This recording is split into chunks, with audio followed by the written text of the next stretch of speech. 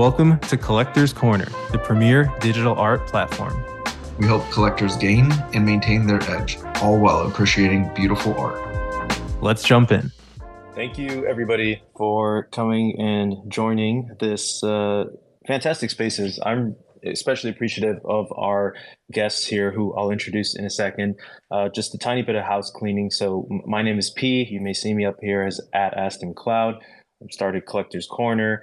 We have a newsletter that is at the top of our profile. I wanted to point that out and ask you all to sign up if you're interested. We do weekly newsletters, and we're going to start doing some allow lists and giveaways, as well as some POAPs through there, which are really true, just POAPs, not for anything special or whatever, some utility later down the road.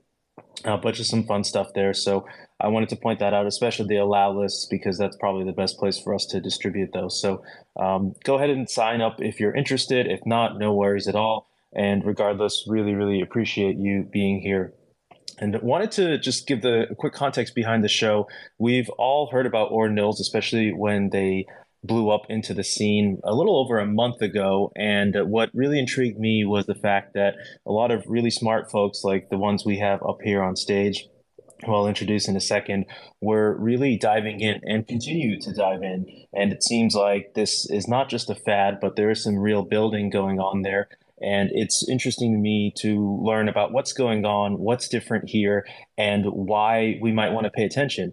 And so I have some fantastic guests up here who, again, thank you so much for taking the time. And we're going to kind of just set the stage and say, okay, what's going on in Ordinals? What should people be paying attention to? I know it's super early days, but how can we keep up with it?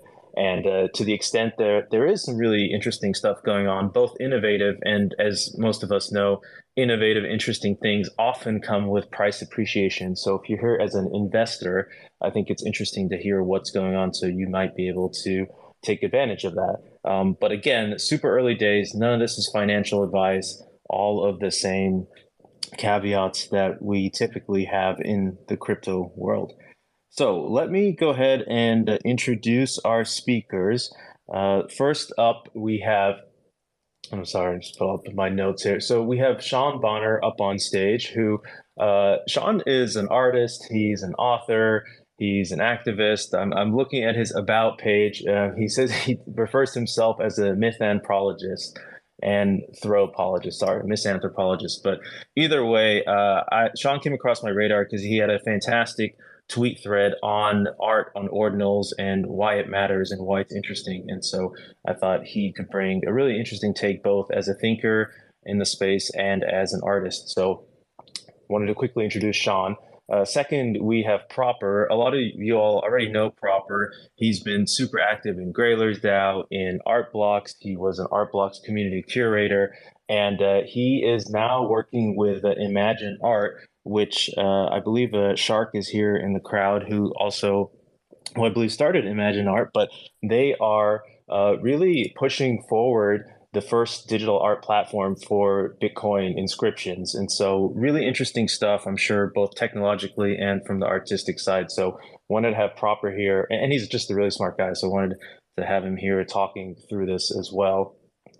Third, we have Rudxane, who I'm just learning still how to pronounce his username. I guess nobody knows, but Rudxane is a fantastic generative artist. You may know him from his recent work, Hypnagogic, that came out on Burst. That was just beautiful, but he's got a lot of stuff on Tezos and on Ethereum.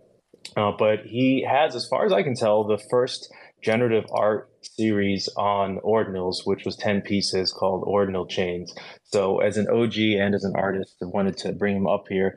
And last but not least, I'm hoping we can figure out the issues we're having on Twitter, but we have Powell Dudko, who's currently in the crowd, and I know has worked with a lot of generative artists and getting art onto Ordinals, and is himself a generative artist. And so hopefully we'll find a way to get the Twitter algorithm to work for him, but we'll go ahead and get started regardless. So sorry for the long intro, but I wanted everybody to know who our great guests are. Go ahead and give them a follow, check out what they're doing, support them, because they're doing some real cool stuff in the space. And we can go ahead and get started. So maybe we'll go Proper, then Sean, then Rudxane. What is your current experience and involvement with Ordinals, and why did you decide to get involved? Yeah, I mean, as far as why I decided to get involved, I mean, I've been friends with Shark for a while now, and I think I had the same entrance that a lot of people now are having with Ordinals, where there was a lot of noise. Um, just derivatives and just everybody trying to be the first, whatever on Ordinals. But then it was after really diving in, once I connected with Shark about it, and kind of saw like, okay, wait, there's actually something here that for a few different reasons, it makes for a very interesting, I guess, way to release things like generative art. And, to that extent, on-chain art in other formats, so photography, so on and so forth. And yeah, so we since then, about that was probably a month and a half, 2 months ago at this point. Um, that yeah, we've just been working on Imagine and seeing like what new areas of ordinals can we explore and try to be that signal in the noise. And as I said before, there's quite a lot of noise right now, and so yeah, that's kind of why we went toward the curated path.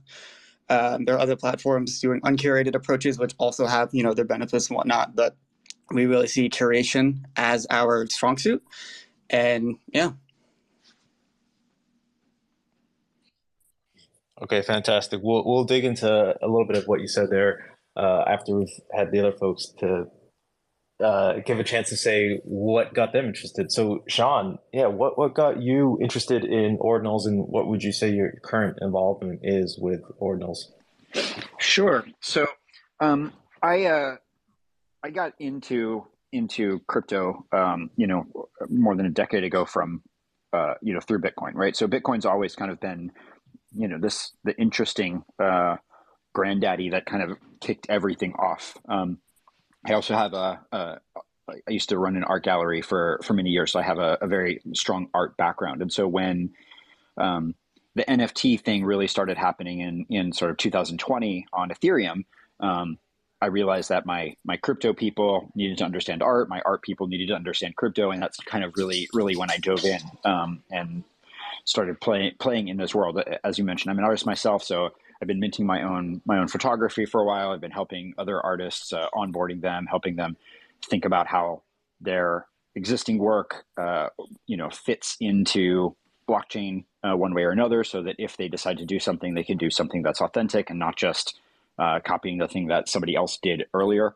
And that's sort of been my hesitation a little bit with a lot of the other NFTs on other chains, is that they've felt that they're just sort of doing the same thing that's happening on Ethereum. So if you're just doing the same thing over again, I mean, that's great. And there's, some fantastic stuff happening on Tezos and these things, but they're following a lot of the same path and everything. And so it's Ethereum, but cheaper or something like that. Right. So it hasn't been super exciting for me.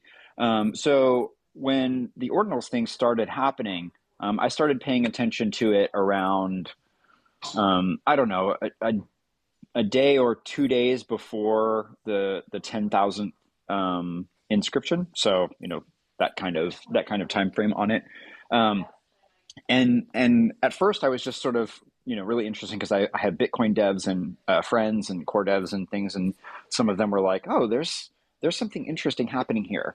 And, looking at how does this work without smart contracts? How does this, what are the core differences with ordinals than NFTs on Ethereum? And that difference, both what's capable, but also the restrictions on it, to me, that's what gives it a chance to be its own thing and not just a copy of what's happening someplace else. Very excited about the sort of potential for one-of-one artists to do a completely all-encompass thing that's just one piece, and here it is, and it stands on its own. I think that that's not something that works very well on Ethereum because it's part of all these other pieces, but it would work very, very well on, with ordinals with this. And of course, I think that there's no question that Bitcoin's going to be around, a decade from now or 50 years from now. So if you're really kind of consciously thinking of what is this thing that's going to be around forever, that's more important in some cases, less important in other things. But again, that's something that's unique here. That's quite interesting. So I have not actually inscribed any of my own original work. I've done some test inscriptions just to sort of go through the process and see how it goes. I inscribed my punk just to sort of, try it out. And I've bought a whole bunch of ordinal work from other artists who have been exploring it in different cases. And I'm just watching and kind of following along and sort of thinking through like what my project might be, but also, sort of closely watching what other people are doing and the platforms that are developing and how quick the tools are coming along, and kind of talking to a lot of those people about what I would like, what they're doing, where those things intersect, and all of that. Oh, fantastic! So I mean, you have such a great wealth of experience, both from the art side and being in Bitcoin for so long, and really, really curious to hear more about what you're hearing from other folks as they're looking into ordinals, and you're helping them out with that. So thank you for the background on your your experience with ordinals. I'm really looking forward to hearing more about what you have to say as we dive into it. Last but not least, Rudxane. I'm going to keep trying, man. I know you had this first generative art project on ordinals. Have you continued to make art on ordinals? Are you still active there? And even if not, would just love to hear, your current involvement. Yeah, I started through the Discord. We have a small private Discord haven, which is full of degens and people excited about the technology side of everything. So we're all into terraforms, and that's where I sort of got into contact with ordinals. And it was really exciting, and sort of got the same excitement as early days ETH, where nobody actually knew what they're doing, but we're all just trying to figure it out and learning as we go. But especially since it was a different kind of way of putting your art on chain. It's not like Ethereum is a full EVM and it's interactive and it can do stuff. While in here, it's basically just a flat file that you upload. And my background as a generative artist, it was really interesting. Can we do something where I'm uploading a script? I don't know what the output will be. And I only know it once we minted it or inscribed it in this case. So that's where sort of my first series came from, as sort of an experimentation of, can we get some data? Can we pull some external data into a script and generate an output where no one knows what the output will be until it's inscribed on the chain already? So that was sort of my intro. And right now I'm basically just trying to keep up, trying to see what's happening there. And I'm still working on my art in the background. And it might go on Ordinals, it might go on ETH. I don't know yet. Whatever fits the medium, I guess. But yeah, it's definitely very interesting and very fun to see how it's progressing right now, and everybody's still figuring it out. What can we do? How far can we stretch it? So that's sort of my involvement up till now. Perfect. Well, I'm glad you're still tinkering around with that. I'd love to hear what some of your experiments are. And so maybe we can go on to the next set of questions, which is really just trying to set the stage. I think a lot of people in the audience are probably like me, where we don't fully, and sorry, audience members who do know more than me, but I don't fully understand what some of the technical limitations are on ordinals, and as a consequence of those, what that means for the art. So I have a higher level question, which is, what's unique about having digital and or generative art on ordinals? And I would love for you all to answer that question, while kind of explaining why some of the technical constraints cause these unique differences in ordinals as opposed to Ethereum, as Sean, you were mentioning there. Now, it's not just like copying it onto another chain and doing the same thing on Ethereum. Proper, maybe you could go first. And you also mentioned something that certain types of art, like photography, are almost better put on the Bitcoin blockchain. But sorry if I misunderstood that. Would love to hear your thoughts on what's unique, what the technological drivers are causing these unique experiences, and that photography piece, if it makes sense. I mean, at a high level, I think there are some misconceptions around Bitcoin at the moment. I mean, I've seen a lot of the ETH talking heads talking about how, Bitcoin doesn't have a scripting language, or it's impossible to do trustless trading on Bitcoin and things of that nature, which just simply aren't true. I mean, you could maybe make the case that the scripting language on Bitcoin is not as verbose and not as, I guess, maybe not as versatile, but there still is a scripting language. Also, like just for example, imagine today we launch all of our collections that we've released so far on a new trustless marketplace for Bitcoin using something called PSBTs. But I mean, yeah, apart from that, when you look at something like an ERC 721, I actually, at least from like my perspective, Ordinals seem far better suited for on-chain art than something like ERC 721. And that's just the nature of, you're fully encapsulating everything you need within that Ordinal inscription to, actually see the piece. So whether that be a generative art script, you have the entirety of the code running live in your browser, inscribed in that Ordinal. I mean, even from there, photography, you can fully, obviously there's some, ideas around, okay, so you want to keep it as small as possible. And that kind of, there's like interesting work being done around, okay, so if I'm an artist and I typically have, a 4K picture that's, 10 plus megabytes, that's not really possible to do on Ordinals, at least not at the moment. But there's interesting work being done around there. And in that sense, you can still inscribe like the full piece on chain, not just, you're not just linking to IPFS or Weave or what have you. I mean, as a great example, there's a project that inscribed like fully playable versions of Minecraft completely on chain. I'm not huge into Minecraft personally, but just the idea that you literally have a playable game completely on chain with no outside dependencies is very, very interesting to me. Got it. No, I love all those examples you're giving here. And just like a quick follow-up question for you there. I get, it sounds like with an ERC 721, there is perhaps the temptation to not put everything on chain because you can point to an IPFS or some other external dependency. Like, is it theoretically, is it still possible that you could have everything on chain with an ERC 721, but a lot of folks choose not to because it's just easier? I mean, if you look at generative art, for example, if you're buying, like, I don't know, if you're minting an art block piece, yes, the script is on chain. However, it's not referencing any actual on chain, implementation of P5. I mean, I know that there have been some kind of niche examples of people actually putting a version of P5 on the ETH blockchain. But in that sense, what you get with Ordinals is it's all there. Everything you need to run it is within the inscription itself. There's no, you don't have to, it's not being cached and pulled from a server somewhere. It's not like you're straight up running this on-chain code and like live in your browser. So I think generative art is probably the best example of how it's like truly on-chain in that sense, and everything you need to actually recreate it is running live in your browser. And so in that sense, yeah, I mean, but yeah, I guess generative art in my mind is the best example of that. Got it. Thanks for explaining. And want to throw the same question over to you, Sean. What is unique about having generative art or digital art on Ordinals?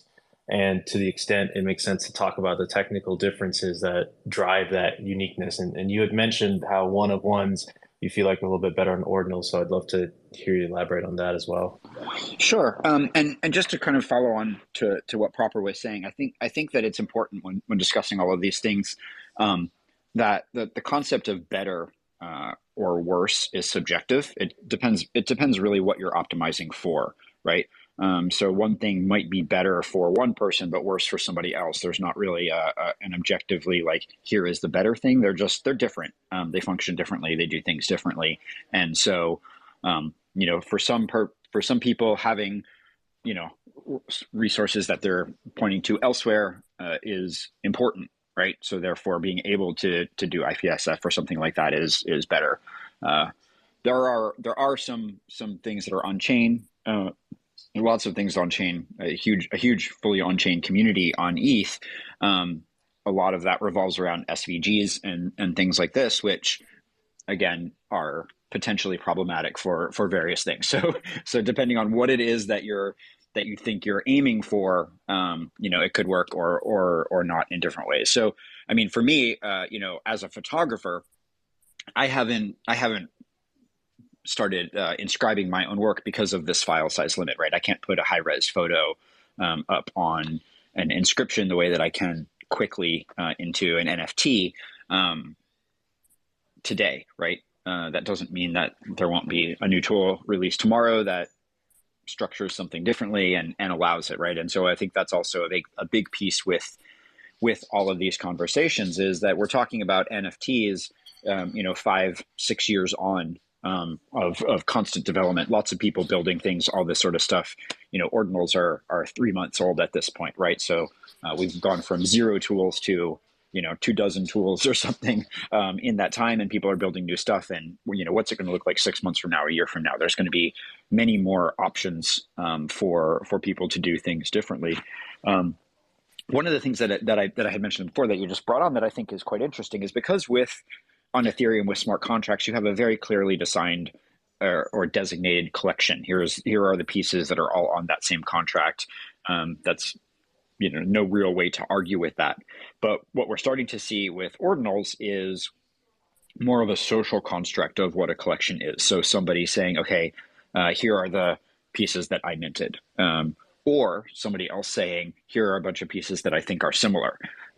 And creating their own kind of index for what those might be. And some people are, of course, inscribing those indexes to try to set that feeling in stone or something. But you can, in theory, have a piece that belongs to several different collections on Ordinals, which you couldn't on ETH because it would only be part of that one smart contract. But on Ordinals, it could be a part of many different things. So you could have it be part of a gallery collection. It could be a part of a different body of work that you're doing. You could have it in different ways. And so I think that is something that makes the individual piece stand out on its own. It gives it some autonomy from a body of work that on Ethereum it doesn't have, which is sort of an interesting thing. Again, if you're a one-of-one artist and you're not creating a whole series of different things, I'm going to put all of this work into one thing and sort of see what comes out of it. Then the stage that's set with Ordinals is perhaps a little bit better for that, I think, at the moment. But again, that's just it's just an interpretation of how things are playing out at the minute. There could be new tools, there could be new social constructs, there could be new things that come along a few months down the line that changes that a bit. But that's sort of what I'm seeing. Oh, that's super interesting. Your point around, well, all of it, but certainly your point around how new collections are being defined differently because we can't really define it on chain, so it becomes more of that social construct. So yeah, so I think that's sorry, just one. I think that the perfect example of that. Sorry, I was swallowing a piece of toast there for a second. The perfect example of that, I think, is the Bitcoin punks, and this is because what is sort of called the Bitcoin punks right now is an arbitrary set of criteria that a couple people decided on that said, okay, as long as it references this image, as long as it's whatever, we're going to count the first inscription of this down the line. But there's numerous cases of that punk being inscribed on Bitcoin using a slightly different image file. I mean, they copied it from this website rather than that website or something else, right? So what's the first time that punk was on Bitcoin is a debatable question based on what it is that you consider that punk being on Bitcoin, right? And so you do have a situation where several different people have put together their own lists of what they think the first instance of that punk being on Bitcoin are, and they don't match up. And so now more people are kind of looking at this. So it's definitely something that there's still quite a bit of dust bouncing around, and it will be interesting to see how it settles. Yeah, and actually on that point, like, where does one go to find out, like, what is considered, the first punk on Bitcoin, or even, I mean, even a broader question of, like, are there any analytics tools, right? You can't exactly go to Article or CoinGecko to see some of this stuff. Is there a place to go? And if any of you have an answer to that, I'd love to hear. Well, I mean, what I've seen is the loudest person is the one that's sort of getting that at the minute because there aren't those tools, because but people are doing, their own little bits of searches and banging of related drums. But again, I think that's something that's going to change as we move forward with this and things get a little bit more developed. But I don't think right now there's any one place that everyone agrees on is authoritative. Yeah, I mean, on that point, so kind of the way I describe it is the ordinal space right now is kind of speedrunning the past 2+ years of ETH, NFT activity. So, day in and day out, you have new marketplaces popping up, you have new wallets popping up, things like that. I mean, there's a great list of those resources on ordlist.org. And it's also not fully, doesn't have everything that I know is out there. But in that sense, at least for me, that makes the space that much more interesting because you're kind of fleshing it out as you go. And so you really get to have you as someone who's been early to ordinals get to have a say in like, okay, kind of being like a shepherd of the community in that sense. But yeah, that's ordlist.org if anybody wants to check it out. Ord list, like Craigslist? Yeah, I suppose so, yeah. Okay, awesome. Yeah, and a shout out to Octo who just posted that said there's a pull request implementing this space for on-chain collection / provenance. So by someone named Casey. Anyways, that's in the comments, so folks can check that out. Haven't verified anything there, so obviously be careful, but check that out.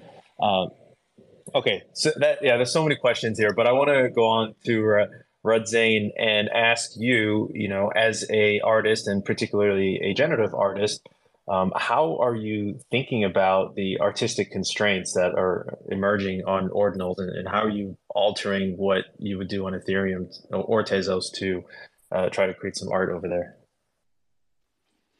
Yeah, I think in some cases, currently Ordinals combine sort of two strengths of both ETH and Tezos. I think we're really excited about the whole Tezos space and FX Hash, where we had a lot of artists who are less bound by technical constraints because they can pretty much make the art that they want to do, have dependencies, have other files in there, and make quite a big artwork of maybe a couple of kilobytes that can work, but it's on IPFS, so it's not on chain. While on ETH, we have a lot of good on-chain work, but there's still an issue of file size. So most of the on-chain stuff is either going into rendering SVGs or rendering small JavaScript, but there's still limitations in how far you can push it in terms of file size. And I think Ordinals currently, they do have a lot more capabilities on bigger files, on storing bigger files. There's actually sort of a discount right now where you're paying a lot less on putting data on chain, on blockchain, on Bitcoin at the moment. So I think the idea of having less constraints with file size is really interesting, but it's still very early. There are not really a lot of conventions. There are not a lot of standards yet. So I think that probably will develop and will give more opportunities to do more stuff with it, be more interactive. But I think the premise of having it being on chain with bigger file size creates a lot more opportunity for artists to be more creative and be less bound by just boring technical constraints. But I think we're still figuring it out and seeing how far can we push it. And I think it's still very early for that, and we're mostly just inscribing right now. But I think a lot will happen there. Can you elaborate on that? When you say that there's bigger file sizes, and maybe I misunderstood you, but I thought you said there's bigger file sizes on the Bitcoin blockchain compared to the Ethereum blockchain, and in some ways that makes it easier. Is that right?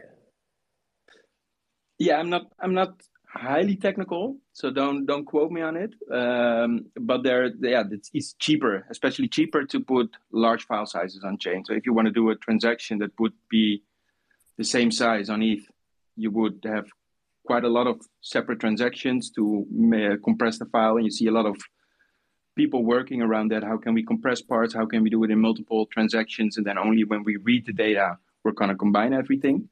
But on Bitcoin, you actually have I think, but then again, don't quote me on that. I think a 4 MB total limit for each block that gets mined. So that's theoretically right now, I think, the limit of what you could mine and what you could put on the blockchain, which if you would do it on ETH, it would be, I think it would be quite a lot of capital to get there. That's super interesting. I didn't even fully realize that. Proper, maybe I can ask you a follow-up question as from the builder side. Like, why is it actually cheaper on the Bitcoin blockchain? Is it just because with Ethereum you need to have a smart contract that runs all these computations and all of that costs a lot of gas, whereas it's just more straightforward on the Bitcoin blockchain, even though it's has that limit of 4 MB, which I guess it doesn't exist on Ethereum, but maybe capital wise, it's too expensive to do something that big anyways on Ether. Well, I mean, generally speaking, that 4 MB number, keep in mind that's the size of the entire, max size of the entire Bitcoin block. So if you're inscribing something at 4 MB, you're going to be taking up the entire block. And I mean, unless there's like a very good reason for doing so, odds are you don't really want to pay, however many tens of thousands of dollars in fees to upload it.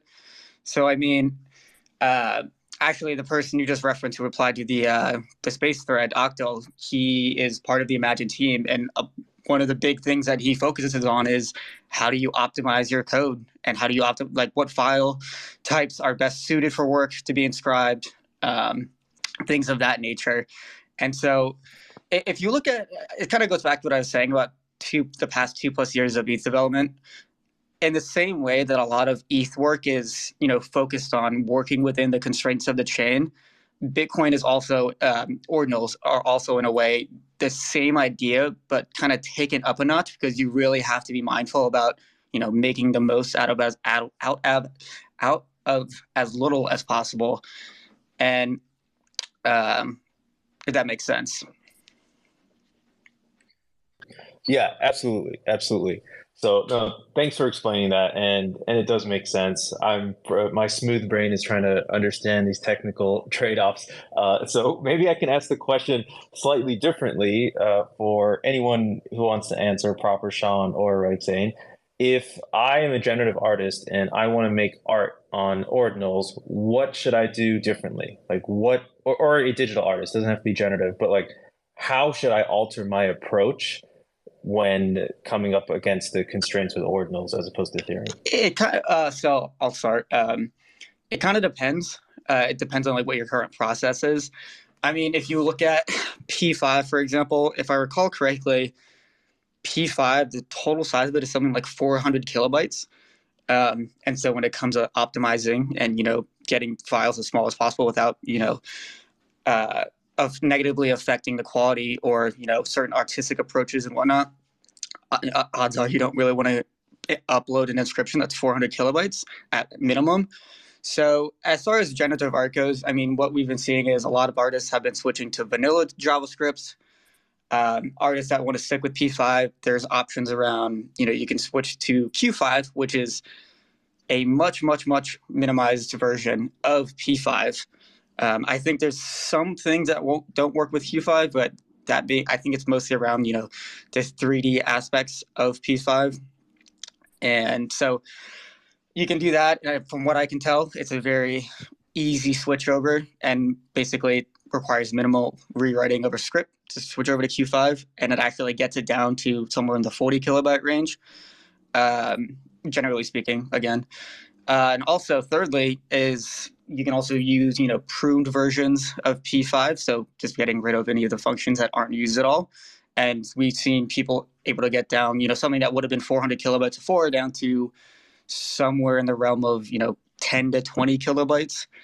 And to that extent as well, I mean, there are some artists that are doing, scripts that are, 1 to 5 kilobytes and really just, what can you do within these super, super small scripts that are, again, fully on chain, but as small as possible as well. Got it. No, that makes a ton of sense. And that's good to know about the different versions of JavaScript. Sean or Rudxane, any other thoughts on how artists should consider altering their approach if they want to do something on Ordinals? Well, I don't know necessarily altering your approach. I think as an artist, you should, look at the tools that are around you and then come up with, what you want to do with that. Uh, not not try to, restrict your thing into. I mean, I guess it's just sort of a perspective on it. I think if you have something that works really great on ETH and you're trying to figure out how to manipulate it so that it works on ordinals, you're probably doing the wrong thing. You should probably just stick with it on ETH, right? I mean, I think that the idea is, um, it's a different thing. So think of it differently, not try to how to compress it from one thing into the other. I think that block size is an interesting piece of it, right? Because with if you think back to the history of Ethereum being created because or in part because it took so long for Bitcoin blocks to process that it wasn't good for quick transactional things, right? So if you have to wait 30 minutes for enough approvals to know whether a transaction went through, you're not gonna buy a cup of coffee with that, right? So these are some of the early, or you play video games or something, right? So that function and that inherent difference of a much smaller block size that processes much faster versus a potentially larger block size that takes a longer time to hit is something that's interesting and play withable. But yeah, there's a cost. There's a cost that comes with that. So I think that's these are all sort of balanced trade-offs, right? Like what is it that you're trying to do, and then which tool, which process is the best way for that to work out for you. Yeah, absolutely. No, and that makes sense. I totally get your point. And just curious, Rudxane, and if you don't have any, that's okay. Just curious if there's any learnings that you've had in your time now on Ordinals that you feel like are worth sharing with any of the artists who are listening. Yeah, I feel that everything I learned is already like 5 years ago, even though it was like a month ago. Like right now, we have the new marketplaces that are actually doing transactions in a fully transparent and on-chain way. While I was doing it, I had Imagine helping me out because it was still basically Google Sheets where we managed everything in. People paid in ETH, and it was still, that feels like a totally different era, even though it was quite short ago. Um, no, but in general, I would say don't just hop on just to do it as well, but really think about what's the difference between different chains. I think there's really something interesting in saying that Bitcoin seems to be seen as sort of the chain for store of value. People say, yeah, it's sort of like the digital gold. Well, if you want to store your valuable art, or you think it's going to be valuable over time, where do you want to store it? I think Bitcoin has quite a good position in that sense. So in general, I would just say for artists, think about what you want to do and where does it fit, and follow along.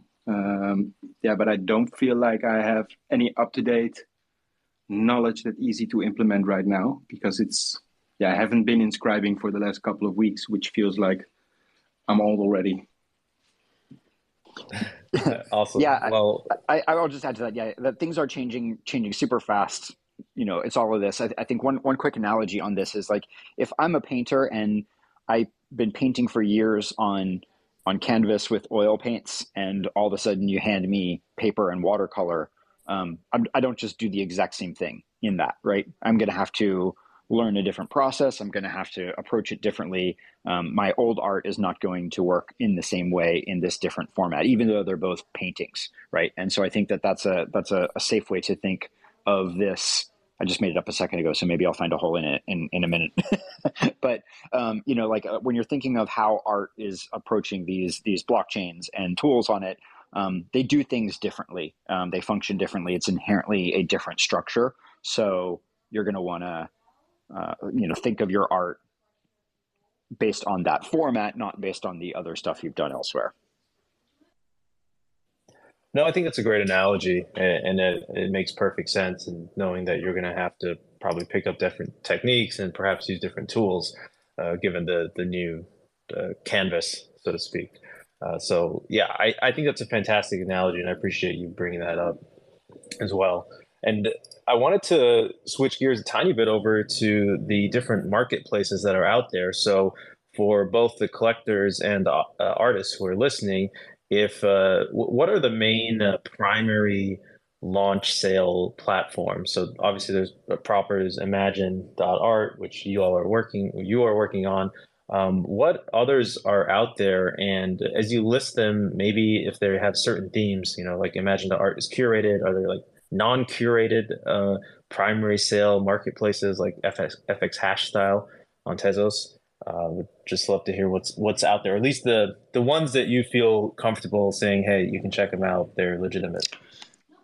I think the two most well known, at least for specifically for Ordinals, I think on the curated side is Imagine. I'm not personally familiar with other curated digital art platforms on for Ordinals at the moment. On the uncurated side, you have generative.xyz. So I mean, for just for a quick analogy, it's kind of like the art blocks versus FX hash approach. There's also kind of smaller ones that aren't Ordinals specific, like scarce.city, they've been around for a while as well, long before Ordinals for that matter. On the secondary side, I think we're just starting to see really the first trustless marketplaces. I mean, you have ordswap.io. I sent a link of the resources in the space thread if anybody wants to check that out. But I mean, as I mentioned earlier today, we got all of Imagine's collections up on gamma.io, which is a new completely trustless marketplace. So yeah, just kind of like what I said. It's definitely, there's a lot of these platforms, at least on the marketplace side and whatnot, popping up day to day. Same goes to like wallets and things of that nature. But those are kind of the main ones I can think of off the top of my head. Awesome. Thank you. And Sean, are there any others you can think of? And maybe also you can talk about like what's your process for verifying any new ones are legitimate, or safe? Sure. Yeah. I mean, I think that's a piece of it. Is there are marketplaces that are live that have announced, hey, we're a ordinal marketplace that's alive right now. But then once you get into it, it's sort of they're still doing things on ETH or they're coming soon for crucial features or so there's what's actually live and what's purported to be live, and those are not necessarily the same thing with it. I think that again, we're talking about 3-month-old tech, and platforms that were potentially launched, days ago. So what verification methods you might have are, I don't know that there's a safe answer for that. I think it's sort of looking to see what kind of discussion is going along with it. Who are the people that are doing it? Have they been around? Do they have history, elsewhere? Like what is there a community around? Like what's all of the kind of sanity checks that you might do for, a new ETH drop or something. You're going to need to do that same kind of thing. I think that one thing that's interesting with generative.xyz is that they're allowing you to, they're sort of spinning up an Ordinals wallet for you based on your MetaMask ETH wallet. So that is a nice simplification to get into it really quickly for someone who's never done anything with Ordinals before. That I think is probably one of the hurdles that a lot of people are facing when they're sort of thinking of checking out Ordinals or what to do. Do I have the right Bitcoin wallet? Is it structured properly? How do I receive it? all of those are kind of scary questions for ETH people who have never had to think about it before. So I think that's a nice way. Of course, it's custodial, which is different, but then you have to send, so there's all of these different things to consider with it. I've seen, I put together a little list. There's other people who have put together a little list. This, Ord list has a list. I think it's a constantly evolving. 6 months from now, it'll be a better time to talk about what the markets are. Right now it's rough. Got it. And Rudxane, as you, from the artist perspective, think about where you might want to launch, is there a short list of platforms where you feel comfortable recommending other artists to consider launching their projects on? Yeah, we might be in a bit of an echo chamber here, but I'm a big fan of Imagine, just because I know the people behind it. I know that they have a solid view on art, and really want to bring something towards Ordinals as well. So yeah, I don't have any experience with other parties, so I'm not really confident enough to say that those are good parties. But yeah, I'm a big fan of Imagine and what they're doing and what they're trying to set up right now. Yeah, that's perfect. And look, I mean, I know that this is evolving really quickly, but as people who know nothing, like I'll again reference myself here as someone who doesn't know too much about this space, just having some kind of guidance to say, okay, yeah, these are like the top 2 or 3 trusted platforms. And yeah, of course, I'll go on Ordlist and we'll go look at everything else that's on there. But just for someone who's busy and really quickly looking at stuff, wanting a safe option, this is super, super helpful. One thing I'll say is that I still think that there's a huge amount of ordinal sales happening on ETH, right? Emblem Vault and these things. There's still a lot of people inscribing something on ordinals, putting it into a vault, and then doing all of the transacting back and forth with it on ETH. But again, I think that is because people have marketplaces they trust. They, those are things they understand at the minute, and that will change in the coming weeks and months as more people get comfortable and sort of start to feel a little bit more at home in this new world, right? Yeah, and on that note, I guess just maybe you could talk super quickly to folks who might not know, like, is there a way to tell if something you're buying on Blur or OpenSea or whatever, like your standard Ethereum marketplaces, is an ordinal that's been wrapped? Like, is there an easy way to tell that, or you kind of have to know what you're looking for first? Well, so there's one collection called Emblem Vault, and that is like it's a whole system specifically for taking non-ETH assets and sort of putting them into, it's kind of like a wrapper, right? Like you're putting something into this trusted vault that's verifiable. But there's a lot of scams with that too, right? There's people who sell empty vaults and trust that people won't look at it or whatever. So I think there's a number of very detailed how-to explainers on the Emblem Vault website, of how to make sure that the thing that you're buying is the thing it says it is. And I think that, going back to what we were talking about before with the collections, that's actually a piece of this in general. And I think we saw this with 12-fold, right? With the thing that Yuga Labs did, right? Where someone kind of beat them to the punch. They had leaked a little bit of what their artwork was going to look like. And then someone went and inscribed a whole bunch of things that looked like that, hoping that people would think it was the Yuga Labs thing, right? So this verification of what is the actual thing is a little bit different. And you're going to need to rely on, more often than not, the artist saying, here's the thing that I actually made, right? Not just kind of browsing around and looking at something and going, oh, I think that's the thing. And that's where trusted marketplaces that are verifying that this piece is, from that artist because that artist has claimed it themselves, something like that. I think that's going to be a much more important thing as this develops. Now okay, this is awesome.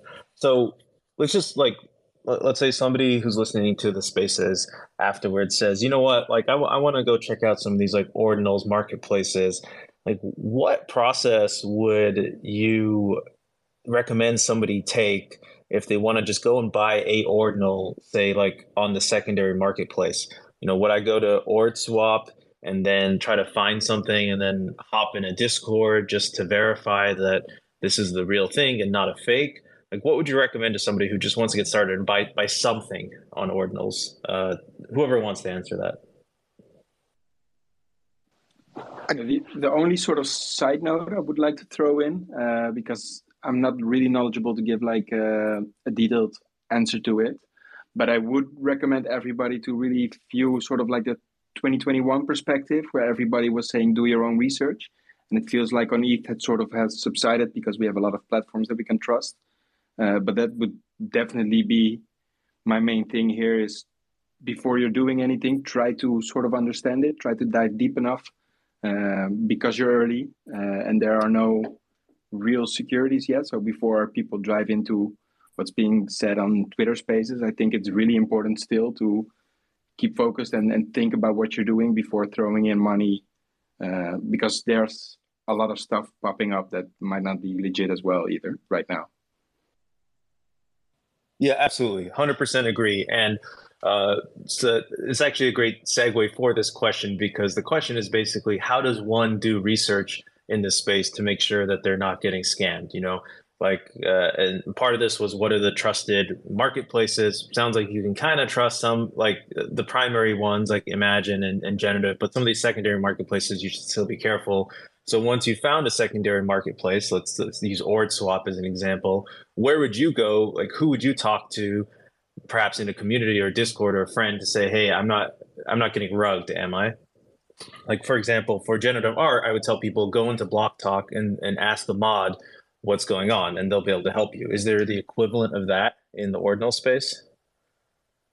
There's lots of Discords, but they're fairly chaotic right now, honestly. Like there's a lot of stuff. And again, with any kind of early tech, you've got scammers, you've got people rushing around, you've got bad actors, but you've also got really, really great people doing lots of cool stuff. So there's not I don't think that there's here, if you follow these 3 steps, then you're fine on ordinals yet, like there might be on ETH, just because of the development that's happened with it.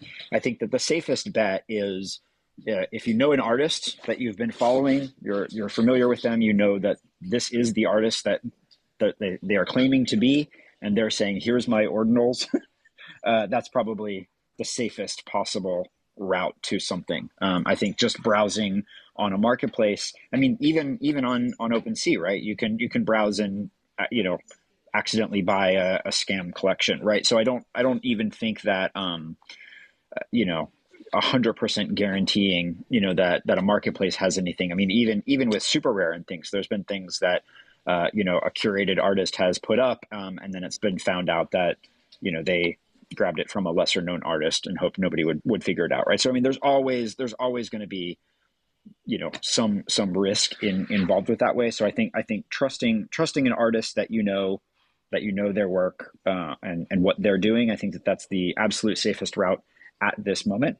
And depending on your technical involvement, there's better or worse options along, as I mentioned. And I'm not connected to any of these, so this isn't an ad or anything, but it's super easy if you've only ever done ETH to go buy an ordinal on Generative XYZ, because they generate a wallet for you. I'm not familiar with the buying process on Imagine, so maybe you guys are doing the same thing. I'm not sure. I haven't done it, but that saves the step of having to spin up a Bitcoin wallet someplace else, which I know is a huge hurdle today for brand new people. 6 months from now, that may not be the hurdle that it is anymore. Yeah, I mean, from like a collector perspective, and a platform perspective for that matter, I mean, that's kind of why I think that's kind of why we went with Gamma as like the initial secondary market partner for Imagine. Is a lot of what was out there before him is, again, I don't want this to come off as an ad or anything. Like, definitely go out there and see all what's out there and do some research, so on and so forth. But as far as Gamma goes, it was the first time that it was a great mix of a trustless marketplace, and B, it supports Bitcoin native royalties for artists, which is also very important to us. There's still a lot of work to be done on the marketplace front. I'm not going to sit here and say, Gamma's, the one and only trustless marketplace that you should only use. I'm definitely not going to say that, but that's kind of what drove us there. But yeah. Okay, awesome. And actually, proper for both Imagine and Gamma, do you all use a similar MetaMask type wallet? And if not, what's the wallet setup process for folks? It is kind of funny. Initially, for anybody who was first got into Ordinals, 2-3 months ago. Basically, the only way to go about it was you had to download Sparrow Wallet, like a desktop wallet. You had to like configure it for Taproot support and stuff that like it's not, you know, it's not hard to do per se, but from a, you know, a UI and UX experience, it definitely was not the most ideal for your average collector. As of recently, there have been a number of, you know, more MetaMask-y type wallets popping up. So, I mean, you have Xverse, you have Hero Wallet, you know, they're just browser extensions that live in your browser. And, you know, they support, you know, holding inscriptions. Again, there's still, I think from a, you know, fully featured and I guess expansive stance for some of these wallets, I still think that Sparrow might be the best option personally. But in terms of, you know, just exploring the space, you know, maybe doing an initial buy, things like that, I think that a lot of these wallets popping up are super helpful, and it's a lot more, I guess, native for some people that, you know, haven't tried Ordinals before or anything. And yeah, I mean, again, if you look at that tweet that I replied to the space thread with, you'll see it's the ordlist.org link, and you can check out some of those other wallets. Got it. And if I'm understanding you correctly, like some of these wallets are not self-custodial, but they're easier to spin up with a better UI, whereas like the Sparrow is self-custodial, which I've had the pleasure of setting up. It wasn't that bad to your point, but it was like, you know, a little bit foreign for sure. Yeah, correct. And I mean, this might have changed, but last I looked around, some of these wallets, I mean, a lot of these, you know, browser extension wallets and whatnot, they don't support like actually inscribing work. It's mainly just for like holding inscriptions for the most part. There's still definitely some work to be done around making the actual inscription process a lot easier. I mean, at least originally, for the most part, it was you either had to run your own full Bitcoin node, which, you know, 99.99% of people, at least in NFT collectors and artists, don't particularly want to do. I know I don't run one, although Imagine runs a few for the inscription process. So there's that. And then, or you could use like a trusted middleman or like a vault type setup, which at the end of the day is, you know, not trustless and just not ideal from a usability standpoint either. So, I mean, definitely a lot of work to be done there as well. Got it. Okay. I'm sorry. Go ahead, Sean. Yeah. So I'll just say, like, you know, I've been playing with this stuff, you know, kind of since the beginning in a lot of ways. I still don't feel comfortable moving ordinals around, right? So the ordinals that I bought in the very, very, very early days, or the ones I inscribed myself that I sent to Sparrow Wallet, they're still sitting there. I haven't moved them. I know that some people have said like, oh, you know, it's now there's an easier way. It's still too iffy even for me to sort of feel comfortable doing those things around. The ones that I've got online in custodial, you know, plug-in wallets, they're just sitting there, you know, like, so I think that it's still very early days in that, like, I have no qualms about sending ETH stuff all over the place. I don't even think about it. I probably am too reckless with that, right? But with the ordinals at this point, I'm still like, I'm not 100% sure I'm not going to lose this if I try to do anything with it. So I'm just going to leave it where it is now and, you know, figure it out in a few months or whatever. Yeah, I think a great example of that was the 12-fold auction. If you saw, they actually like withheld pieces after the auction because they said you have to have an address that has nothing else in it. And I think they withheld like 9 pieces because people submitted addresses in the auction that had things in them, like had, you know, Bitcoin or whatever in them already. And it's just like, to Sean's point about that, it's, you know, if you have to, at least as it currently stands, there's kind of a trade-off. And I mean, I don't think the majority of people have any interest in learning things like coin control or SAT control, I guess, and making sure you don't actually spend that SAT that has something inscribed to it, because next thing you know, you could be sending an inscription as part of just a normal Bitcoin transaction, and next thing you know, you don't have that inscription anymore. I think that this is actually like a really, really important piece of sort of the culture difference here that I don't think is discussed too much. With ETH, we have our .eth addresses. Here's on my public wallet, like here's my vault. Like everybody can see my stuff. It's very, very transparent with that. I mean, of course, people could go through and try to have a secret wallet someplace or something else, right? But people have here's my wallet, here's all my stuff. I'm bragging about it.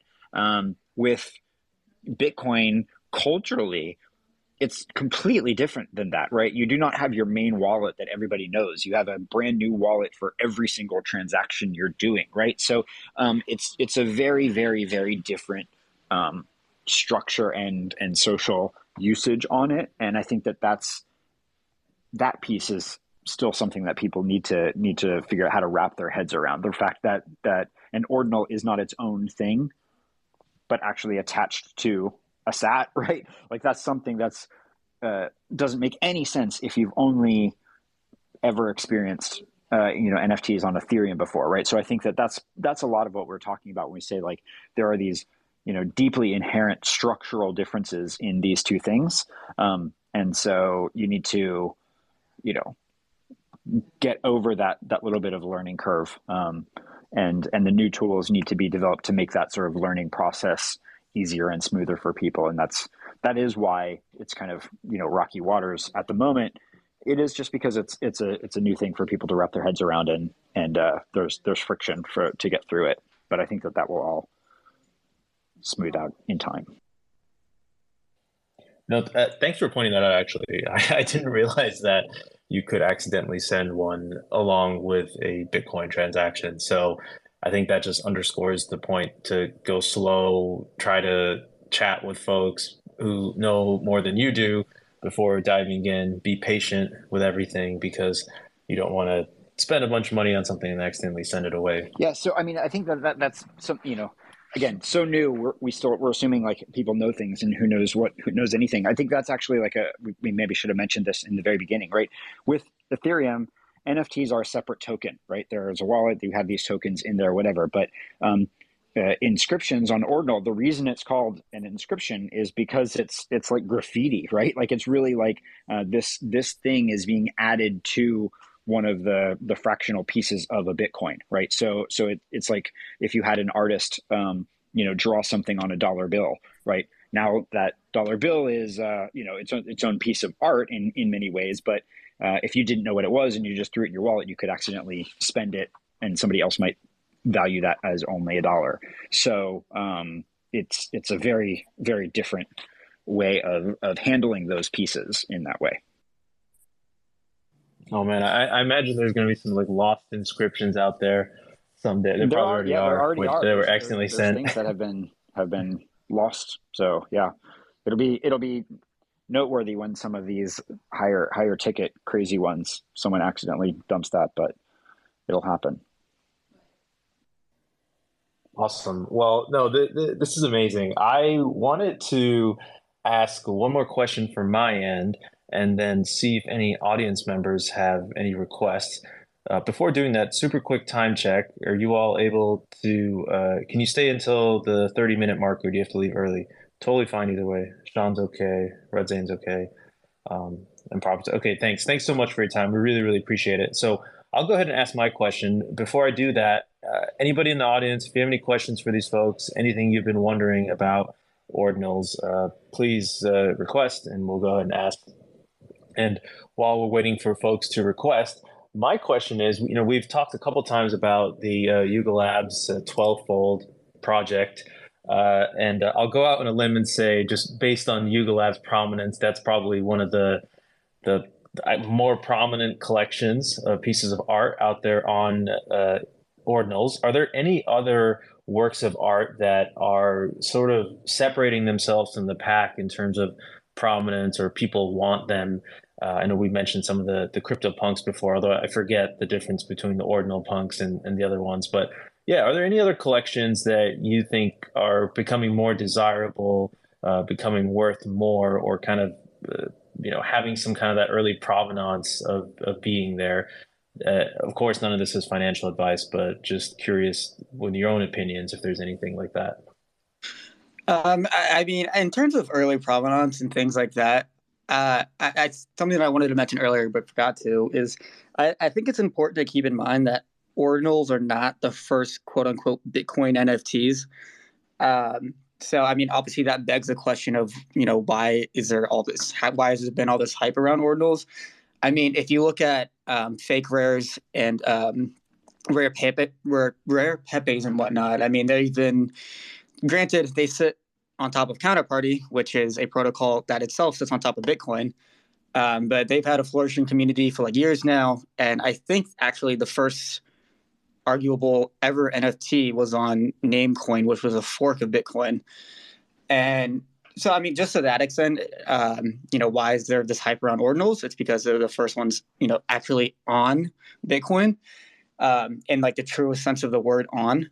But that being said, I mean, I've been very surprised about how open so many artists have been about the idea of Bitcoin. I mean, if you look at like Tezos, for example, you saw a lot of artists were going to Tezos for that, maybe it might be the environmental factor or, what have you. But then when you actually get into the nit and gritty of it and kind of explaining like, here's what we're doing on Bitcoin, it's been very refreshing in a way that I would not have expected to see how many artists are actually interested in doing so just from a, what it can offer, their artistic vision for a project, or what they can use, what they can do on Bitcoin and how they can explore that, things like that. I mean, I think it's going to take some time to see, like the Grail collections. I mean, it's my hope, along with the rest of the Imagine team, that a lot of the projects that we're supporting, have supported and will continue to export moving forward, will end up becoming some of the Grail collections on Ordinals. But apart from that, yeah, I think there's, on like an ecosystem basis, it's gonna take some time, just because, like I said before, there's a lot of noise right now, and it's reality is, I don't think that noise is gonna die down too soon. But us at Imagine, we're doing our best to kind of, like I said before, be that signal. Yeah, I'll echo. No, thanks for that. I'll echo that. That I don't. Sorry. Go ahead. No, I was just going to add one thing. Given that it's very hard to tease out what is a Grail collection, maybe if you don't think of any collections that you want to point out, maybe you can think of ones that are doing unique stuff that you just feel is different. Yeah, so I was just going to say that. Yeah, I also think it's too early to know what the Grail things is. There's of course the hype of the moment. I think the DeGods release of the past couple of days, I think, is the most sort of high ticket noteworthy thing that's sort of trading more actively and better than the 12-fold one was. But again, these are very active ETH communities coming over and doing something. So it's not really like an ordinal or a Bitcoin native thing coming up out of it. And I think that once the dust settles on this, once we get a little bit further distance from it, I think the things that are going to rise to be the kind of Grail pieces on ordinals are probably going to be ordinals native, right? They're going to be things that were created on ordinals, could not have been someplace else. They're not just a copy mint of something that happened in another place. They're not just an accessory collection to something that happened someplace else. It's going to be something that stands on its own. One piece that I'll give a shout out to, just because I really like the artist, and this is sort of an example that I was kind of getting at before. And I own some of these, so there's the disclaimer. There's an artist called Crash Blossom who I found on Tezos quite a while ago. I really liked the generative pieces that they were doing on Tezos. When they started doing things on ETH, I bought some of those pieces. Actually, the background on my PFP right now is one of Crash Blossom's projects called Burner, and it is a constantly evolving piece that reacts to things that are happening on the Ethereum blockchain. They did a brand new collection on ordinals that's specifically tailored to react to meme pool activities and things that are happening on Bitcoin, right? So it's a very, very Bitcoin native thing. It's using the artist's ongoing sort of thematic process of having the work reflect things that are happening on the medium, And so I was very comfortable buying a piece from that collection because I knew it was coming from that. And so I love the individual artists who are kind of playing with those things. And I'm hoping to see that continue to gain popularity in that way. Oh, that's fantastic. We'll definitely want to check that art out. And I completely agree with you that, I imagine the collections that are going to stand out really on Ordinals are the ones that are Ordinals unique, or utilizing the technology in a way such that it can't be replicated, and or creating a new, user experience, right? A new feeling that people can get when they see that art that is perhaps only possible on the Bitcoin blockchain. Rudxane, I wanted to ask you if there are any collections other than yours, of course, which is an amazing one, the Ordinals inscriptions. Are there any other collections or perhaps artists that you've been impressed with so far? Yeah, I think for me in the beginning, I had a lot of fun following around with Bitcoin shrooms. That sort of felt like the first sort of full PFP project. The guy was really early, felt really natively Bitcoin. Wasn't like another project on ETH already also inscribed on Bitcoin. But I sort of lost there because it got quite intense in the Discord, and I think they're still not released, even though I think like the inscriptions are like in the first thousands. So that felt, and I think still feels like a very native Bitcoin project. But other than that, I think, yeah, we'll probably have to see. And I agree with Sean that it's probably going to be projects that we haven't seen yet, and probably projects that are looking at how can we store art or how can we store stuff on Bitcoin in a way that we couldn't do on ETH or wouldn't want to do on ETH. I think those are probably going to be the projects that will stand out over time. But I think it's too early to really pick the winners yet. One thing I'll say that we've seen a few different times now, and I think that this when people don't have to do this anymore, I think that will be a big cultural moment that we'll recognize. Is people are releasing collections on ETH, selling them on ETH, and then asking you to burn the ETH one in order to get the inscribed ordinal, right? There's a whole bunch of different collections that are doing that just because that on-ramp and things are easy for people who are already from ETH. And so I think that is happening so much says quite a bit about how developed things are on the ordinal side. And when nobody is even thinking about doing that anymore, I think that'll be a good signifier that ordinals have kind of come into their own enough that people are just comfortable doing it. Yeah, that makes a ton of sense. And I look forward to that as well, because I think it'll be really cool to see when the floodgates open what kind of innovation experimentation we have. And Karmic Tom, I'm trying to get you up here. Not quite sure what's happening with the spaces, so hopefully we can get you up here, or perhaps you can try to request again.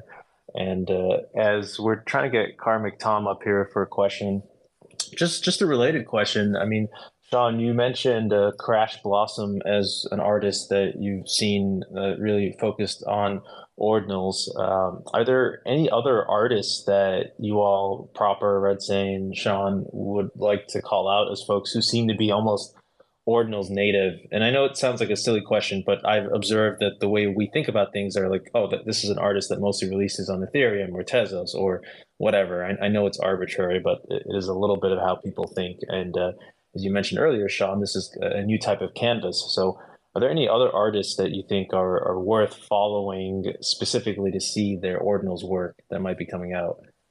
I think that, we probably couldn't talk about that without mentioning Taproot Wizards, right? Although I don't necessarily think that Taproot Wizards is art that could only exist on Bitcoin. It's just Bitcoin native art. But I think that that's probably a really good example of art that didn't exist anyplace else, artists that weren't doing anything else that, really kind of came out of nowhere on Bitcoin because they were Bitcoin devs, right? So they were sort of people who weren't really interested in ever doing anything on Ethereum. And because of this new platform decided to do stuff. So I think that we're going to see more of that kind of thing. But I think that they're a really good example of a community and just a group of people that have kind of come together and built something up from scratch on on Bitcoin, on Ordinals, that wasn't from something else. I think. I haven't browsed through Imagine. I'm excited to get off of this space and go see stuff there. But I think that if you look through sort of some of the most popular things on generative XYZ, there's a handful of artists there who are doing very cool things that haven't been done elsewhere. I think that I can't divulge anything, but there's a couple different artists that I've been speaking to who are kind of working on projects that I think are going to be very cool and very Bitcoin native. And those things are going to be coming forward in the next, within the next month or so, I imagine. Again, there's only been a few months for people to even start thinking about what to do. So as those initial ideas start to come to fruition, I think we're going to see more and more of these in the coming days and weeks. Yeah, I mean, if you look at the Imagine website, as Sean was referencing before, you will see a handful of artists that are, they release projects on ETH or Tez or, any other number of chains, I suppose. I mean, as a good example, our most recent project that we released was a project called Ordinals by Hashrunner, who I see is in the audience. And it was his genesis project as an artist. And, he is active in communities on ETH. He had been in the process, here and there working on projects on ETH from what I understand. But it was really when Ordinals came along that he saw this, this opportunity of, especially in relation to this project specifically, tying in that concept of time and having these generative pieces evolve over time with the chain itself. He calls it the time chain, not as common of a term, I suppose. But it's pieces that evolve over time with like the Bitcoin time chain itself. And so, I mean, things like that are from a conceptual perspective, they look great, but from a conceptual perspective and really like leaning into, nuances of the chain itself, things like that have been super interesting. And as Sean said, I'm sure there's a lot more to come. Yeah, so Crash Blossom's collection that I was speaking of, it's called Recall, and it does exactly that. So if you load it up on your screen, it will constantly evolve, and then if you load it up on the same piece on another screen, it's going to be different because how long it's been processing, how long it's been reacting to what's going on in the meme pool on Bitcoin and everything influences what it looks like at any given moment. So same piece of art loaded up on 4 different screens at different times are going to produce different results, and how long they've been generating. So one that's been displayed for 4 days is going to have a lot more data from what's going on chain than one that you loaded up 5 minutes ago. And I think that's super exciting. That's super fascinating to see an artist really, really use the blocks and the transactions on Bitcoin as part of their creative palette. I love that. And I think that's the people who are kind of playing with those tools are going to do some very exciting things, I think. Oh, this is amazing. There's a lot to go and learn about and check out. So thank you for that. And for everybody listening, I, as always, will compile everything that we've talked about here and release it as well as the podcast episode, which is going to be this recording. Toth, thanks for coming on stage. Sure thing. What's up, everybody? Thanks for a great discussion, guys. Real quick, and I missed 20 minutes, so I might have missed something here that this question would pertain to. But I am highly skeptical, and I like the technical side of things. It sounds great to me. I love it. I love geeking out on this stuff, and I think we have a lot of people that do care about the technical components that make Ordinals interesting. But I'm highly skeptical that the average art collector, when 10 years from now, when hopefully we have a lot of people onboarded into this space, is going to go for anything but aesthetics. So I'm not necessarily hearing what just from a purely aesthetic perspective, what is the upside of Ordinals, if there is one? Are there more tools? Are there going to be more tools? Is it going to be superior for just creating artwork? Because to me, there's no real reason to be on anything but ETH and Tez. So just if anyone could talk to like, yeah, what is the aesthetic appeal and upside to Ordinals? Maybe not even today, but in the long run, would love to hear just that component of it. I mean, I think there's room for both, right? If you look at quote unquote grails on Ethereum, for example, you have Fidenza, which is a, say what you want about the algorithm, but for, from a collector standpoint is very much a, all about aesthetics. Same goes for Ringers to a varying extent.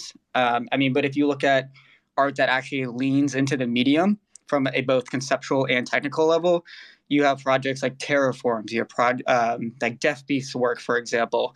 And so it really depends on the collector at the end of the day. I would agree that it often is an aesthetics thing. And at the end of the day, regardless of, from a conceptual or technical perspective, how interesting a project is, you still have to, like it, I suppose. But I guess that's my roundabout way of saying I think there is room for both. In the same way, if you look at Tezos or Ethereum, things like that. Yeah, as an ex-art gallery owner, I will say that there's no single thing that is appealing to art collectors. Art collectors respond to and are attracted to the things that they personally find interesting for one reason or another. You can walk through any museum, any art museum in the world, and see plenty of pieces that are not necessarily visually interesting, but are conceptually interesting. Concept is, a very strong piece and driving force in the art world. So, an individual collector is going to be more or less attracted to art purely on aesthetics, more things that go behind it. I'm a photographer. I shoot primarily in black and white. I find myself drawn to generative art that's monotone, right? And monochromatic. Not necessarily, I don't have any objection to color, any of these things. I just, because of a medium I work in, I see connections, and I find this stuff, visually appealing in ways that another collector might think that was boring in one way. So I don't think that a chain dictates the aesthetics. The artist dictates the aesthetics, and the chains are all just tools. And probably a piece that you missed, Thoth, was we were saying that Ordinals has different technical restrictions, as well as different technical features that artists may or may not play with than ETH or Tezos or anything out there. It's a very different thing. So it's it's oil paints versus watercolors. It's a different thing, and different artists are going to approach it differently. But I think that the aesthetics are driven by the artist, not by the chain. Yeah, and I think there might be a big difference right now where ETH is way more suitable for sort of computer art, where you have stuff like Terraforms, things that are more interactive. And Bitcoin currently is more a standard file if you really want to put it completely on chain. But I think there's also the question of storage. Where do you want your art to live in 10 years? I think there's definitely cases for Bitcoin, cases for ETH. And I think a lot of things are going to change. So I think there's a lot of overlap between both. And I think a lot of art could live on either chain. But I think there's a different culture on both. I think there could be a different story about where do you want to store it over the long term. So I think there are definitely cases on, and over a while, I think those cases might become more clear, or they might converge more on why you want to do it X or Y. Yeah, and I appreciate that. Those are great answers. And I think the biggest, my perspective on this was looking at mass adoption. And Terraforms is the perfect example, I think, because you're going to find a couple thousand people that are all about Terraforms, and they're going to be really successful. But I think the caution I would give is that Ordinals is probably going to be more niche than wide market, which is to my point. And, I would just caution against just completely accumulating a bunch of Ordinals is really kind of the point I was making. It's probably gonna have a hard time being a mass adoption type of concept compared to other chains. Yeah, I'm gonna disagree with you on that. Ordinals is 3 months old. There's no way to speculate how much adoption it's going to have or not have. You're trying to compare something that has 5 years of building and everything around it versus something that's been around for a few months. They're not the same on that. It's a new technology. It's a new process. New people are going to do new things with it. There's literally no way to speculate what the adoption on it will be going forward. I don't think it's okay to tell people what they should or shouldn't buy. People can, find different things interesting, and they should be allowed to do that in whatever way they want. But there's no way to say that something that's only 3 months old isn't going to work because it doesn't have the same adoption as something that's been around for 5 years. They're completely different things. And I will say also, like for artists and collectors nowadays, I don't necessarily knock anybody for not wanting to explore ordinals at the moment. I mean, as we've been saying on this entire call, it's definitely a fast moving corner of the space, but also it's not as fully fleshed out in the way that other chains have, made the norm so far. So like I was saying, platforms popping up, marketplaces, wallets, so on and so forth. So I don't necessarily knock anybody that, wants to wait a bit and see, but I think I would lean toward what Sean said in that, yeah, I mean, it's very new. And I think that there's a lot of value in exploring what we can do in terms of art or, the technical side of things or the cultural side of things and just seeing how those all mesh together. But yeah, much like what we've been saying for a lot of this call, it's kind of a wait and see.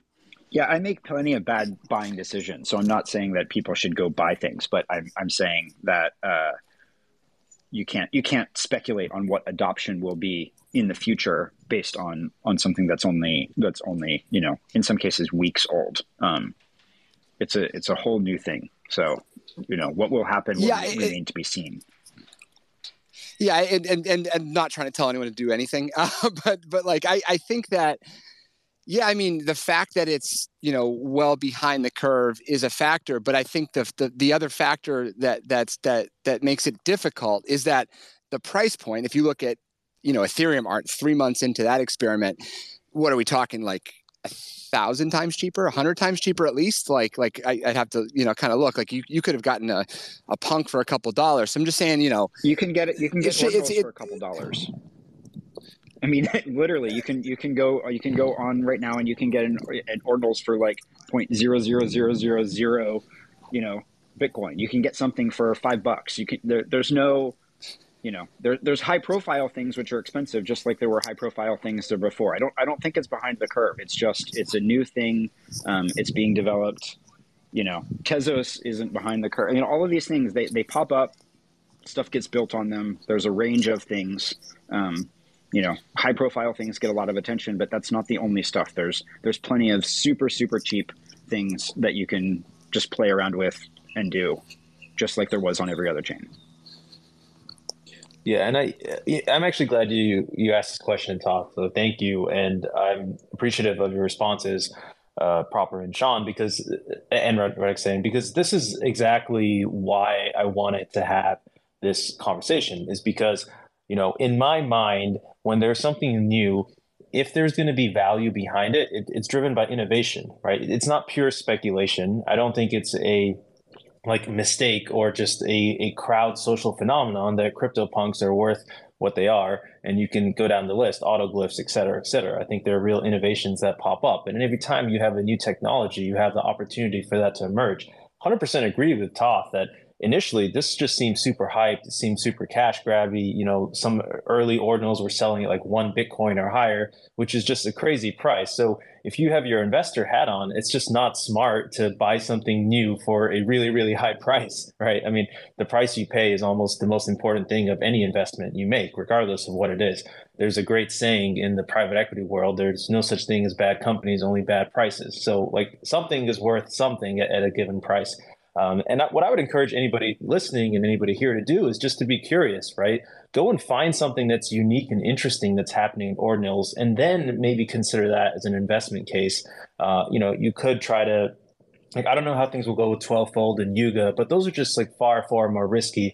And I think it's just more interesting if you can get curious and say, hey, let me find something that's new and unique that is happening on Ordinals that can't happen anywhere else. Or maybe there's an Ordinal native artist like some of the folks that were mentioned that is really pushing the boundaries there. And then you can go and support them. And, it's got to be like the early days, I imagine, of Tezos and FX Hash. And some of those things have gone up a lot in price, but nobody knew that ahead of time. And so I think just going and exploring and seeing what's out there is the best bet. And at some point, it'll be clear what, when somebody hits on something innovative that's different, that really resonates. Maybe it's these Bitcoin mushrooms, like, I don't know, right? Or something like native like that. But I hear your point. There's tons of grifters out there. There's tons of scams. There's tons of overpriced stuff. So just be really careful, take it slow, be cautious, find stuff you like. And as the adage it goes, right? Like, only invest what you can afford to lose. Like, truly do that this time because there's who knows how much of this stuff is going to be around in a year. It's just way, way too early to say. So, and with that, I think we could wrap it up. We're about 5 minutes over. So I just wanted to say thank you so much, Proper, Sean, Rudxane, and everybody who participated. Toth, I'm sorry, Karmic, Tom, that we couldn't get you up here. Sorry, Powell, that we couldn't get you up here. But we'll let Elon Musk know to keep working on Twitter, and we'll have this out on the podcast. And so, real quick, Proper and Sean, Rudxane, if you have anywhere you'd like to send folks to reach out to you, maybe imagine.art, or if there's any last words you want to say, we'll give you guys the floor. I appreciate everybody listening in. It was a great conversation. If you have any questions about Ordinals or anything, feel free to reach out to me as well. You can find our website at img.art or imagine.art. Either one will work. And thanks for taking the time. Yeah, thanks for having me. I don't have any ordinal stuff to pimp. I'm here on Twitter. I talk about things here on Twitter, so that's a safe place to follow along and see what I find interesting or what I'm up to at any point. But always appreciate the conversation, and thanks for including me in this one. Yeah, it was fun. And if you want to follow along, you can follow my frog. I recently got a Pepe PFP. I'll see you there. And if you have any questions, my DMs are always open. Awesome. Well, thank you, everybody. Thank you for staying a little bit longer. Really appreciate you all joining and sharing your knowledge. And until next time, we'll see you, everybody listening. Thanks again. Thank you for tuning into Collector's Corner. We really appreciate you taking the time to listen. If you like this episode and want to help us out, please subscribe and leave us a review on your podcasting platform of choice, like Apple Podcasts and Spotify, and follow us on YouTube. Please also follow us on Twitter for announcements as we expand to other social and content platforms. Our Twitter handle is @collectors_XYZ. We'd also love to hear any feedback you have, so please comment or reach out. We're always striving to be more useful and get better so we can help you in your collecting journey. The Collector's Corner team and their guests are not registered investment advisors. All views expressed on this podcast are personal opinions and are not specific inducements to make particular investments or investment strategies, and should not be relied upon for investment decisions. This show is solely for informational and entertainment purposes only. Before making any financial decisions, please consult a professional.